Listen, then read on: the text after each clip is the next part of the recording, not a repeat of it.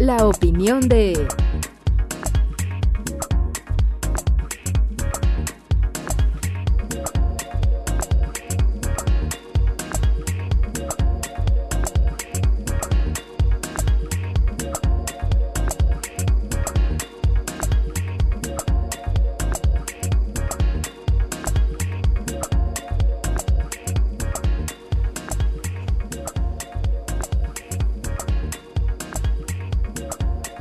Bueno, ya está aquí con nosotros Julio Capuano. ¿Cómo estás, Julio? Fernando, muy buenos días, bien, Buenos gracias. días. Ya de regreso con ustedes acá. Qué bueno, nos da mucho Poquito. gusto. Sí, si no, la tecnología la aprovechamos, ¿verdad? Exactamente, Así lo es. importante es eso. Oye, pues hay tendencias internacionales de alimentos y bebidas. Efectivamente, y bueno, parte de eso, de lo que fui la semana pasada por ahí a Phoenix, fue a ver un poquito este tipo de tendencias, ver qué es lo nuevo, qué es lo que viene, cómo se está usando a nivel internacional, qué es lo que se usa en otros países y que seguramente nos va a llegar muy pronto, y que de hecho ya estamos usando muchas cosas.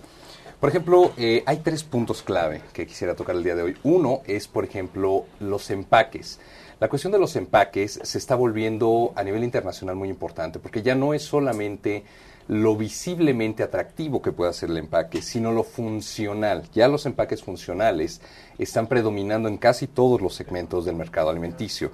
¿A qué me refiero? Por ejemplo, la mayoría de lo que nosotros conocíamos o conocemos, por ejemplo, como cartón, ya está siendo cambiado por algo que se llama pouch, que son pues bolsitas plásticas, pues se pueden doblar más fácilmente, no se perforan tan fácil, tienen una vida útil muchísimo más grande. Y este tipo de cuestiones ya de empaques van más enfocados hacia el consumidor, sobre todo que se mueve mucho. Por ejemplo, los niños en la escuela.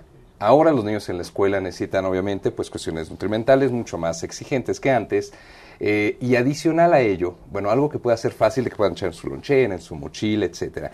Este tipo de empaques va a ser muy revolucionario, va a venir a apoyar mucho esta cuestión, porque no solamente el empaque, sino con lo que contiene, que es pues obviamente cuestión alimenticia, va a ayudar a las mamás y a los papás pues a darles algo que tengan que comer muy bien los niños. Igual la gente que va al trabajo, pues algunas cuestiones, por ejemplo, que seguimos viendo todavía cartón, pero tanto cartón como plástico ya viene en tendencia de reciclado o reciclable, cualquiera de los dos. Este tipo de cuestiones o fenómenos ecológicos se están volviendo cada vez mucho más interesantes, porque en México estamos apenas empezando a hacer esta transición hacia lo ecológicamente sustentable, sobre todo en el área de reciclado.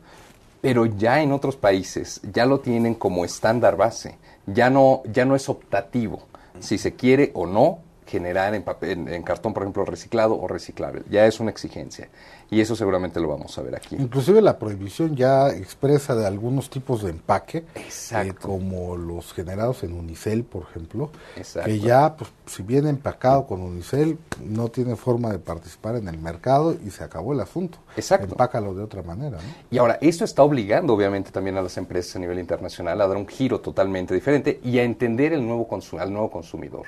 Porque también esto es parte de una tendencia que se ha generalizado por ya muchos años, que el consumidor ha solicitado esto, porque ya existe una conciencia no solamente nutrimental, sino ecológica, y hacia allá es hacia donde va.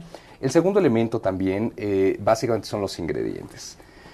Debido a que la mayoría de la gente ya somos o es alérgica a diferentes cuestiones, a diferentes ingredientes, ya los estándares internacionales ya están exigiendo de igual manera los componentes de algunos ingredientes que sean eliminados de las fórmulas de los productos, como por ejemplo, bueno, lo hemos visto, productos libres de gluten. Esto para muchos países ya no es optativo igual, o sea, ya es obligación. Obligatorio. El famoso GMO, que son los transgénicos, ¿no? Sí. Este tipo de alimentos, por ejemplo, ya están siendo generalizados y además ya se está viendo una combinación de diferentes productos que no sean que no causen reacciones alérgicas. Esa es una tendencia también muy interesante en bebidas también y alimentos, en ambos casos. Y la tercera cuestión que también viene siendo muy interesante es el hecho de destacar que los productos están siendo más hacia el ámbito natural. Ya es orgánico, ya la mayoría de las empresas tienen 3 rubros. El normal, el gourmet o el specialty y además el vegano. Ya hay esas 3 tendencias muy fuertes en donde se pueden observar 3 tipos de paquetes, por ejemplo, cada uno para su segmento de mercado, con especificaciones muy importantes. Anteriormente era, por ejemplo, certificados, ¿no? Uno se iba por el certificado y decía, bueno, pues tiene certificado kosher, o no sé. Bueno, ahora ya se va más, no solamente al certificado, es el certificado más la cuestión, por ejemplo, de que sea vegana, sea libre transgénico, etcétera, etcétera. Esto ya nos da otro contexto muy interesante en el panorama internacional. Algo que sí debo comentarte es que no vi muchos productos mexicanos yendo hacia esa tendencia todavía. Yo creo que nos va a faltar todavía un buen camino para poder hacer esta transición. Muchos de los países que ya están haciendo e hicieron esta transición son, por ejemplo, países como Brasil, en América, por ejemplo. Te puedo comentar, en Europa tenemos Italia, tenemos España, Reino Unido, por supuesto. En Asia tenemos Corea y Japón, que son muy fuertes en este sentido. Y México está empezando en esta tendencia, está empezando a introducir sus productos a estas nuevas tendencias, a estos nuevos carriles, que seguramente nosotros como consumidores vamos a demandar muchísimo. Me explicaba que inclusive en algunos países, comparado a lo que nosotros vemos en disposición en nuestro súper de conveniencia, pues, el tamaño de las porciones en los empaques, ¿no? Que son mucho más reducidas. Por ejemplo, aquí las pastas vienen, ¿no?, en porciones de 250 gramos, ¿no? Las bolsas, o inclusive de 500 gramos, las pastas duras, ¿no? Y que en otros países ya se está porcionando a 125 gramos, con la finalidad de que tengas más frescura en el producto, que compres, digamos, menores porciones, y esto permita tener, inclusive por influencia, una alimentación mucho más balanceada, desde cómo lo porcionan en la venta.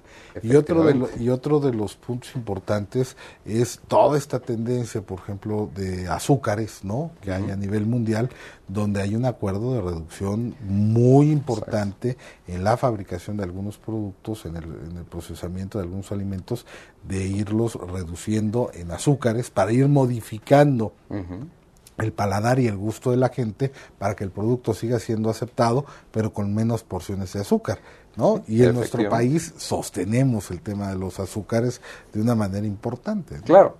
Fíjate que hay algo interesante. Porque además nos gustan, ¿eh? Bueno, es que somos dulceros de corazón. No nada más por capricho de las transnacionales. No hay compromiso. Es porque nos gusta. Exacto. ¿no? Digo, ya forma esta parte edición de nuestra alimentación, ¿no? Exactamente.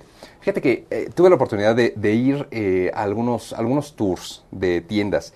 2 tiendas de latinas, o sea, entrabas y en Estados Unidos, y entrabas y oías que te hablaban en español desde el altavoz. Y 2 tiendas totalmente gourmet y de high class.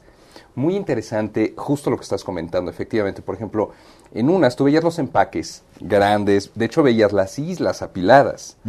Y del otro lado veías los empaques reducidos, porciones más cortas, todo súper ordenado, etcétera, etcétera. Esto tiene que ver mucho también con nuestra cultura, porque vamos muy enfocado a esto. En cuestión, por ejemplo, del azúcar, que también está sucediendo en el ámbito del café, que es una tendencia más también interesante, las porciones se están reduciendo, pero el sabor se está aumentando. Por ejemplo, el café, la nueva tendencia que vamos a ver, del café, y vamos a ver las famosas cápsulas. Las cápsulas, tú vas a cualquier hotel de Estados Unidos, en donde sea, y ya te dan cápsulas. Y está la maquinita y la pones. Eso se está volviendo una tendencia para casa también. Eso lo vamos a ver muy pronto aquí. Ya no es, le pongo 6 cucharadas de café no. Una porción pequeña, pero muy definida, con un muy buen sabor.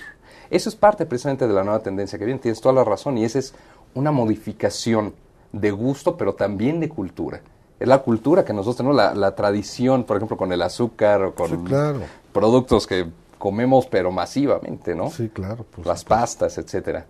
Pues, Julio, interesante, además interesante tu viaje, porque te das cuenta, palpas lo que está sucediendo en estos ámbitos, ¿no? Y obviamente las nuevas tendencias que tenemos que acostumbrarnos, para empezar a entender ciertos productos que nos llegan, pero otra, y quizás la más importante, para entender cómo entregar los productos en el extranjero, ¿no? Exactamente, totalmente de acuerdo. Julio Capuano, recuérdanos tu Twitter, por Claro favor. que sí, es @CapuanoJulio. Muchísimas gracias, Julio, que tengas un excelente día. Gracias a ti, Bernardo, igualmente. Estamos en Noticias todo el tiempo, hacemos una pausa, volvemos.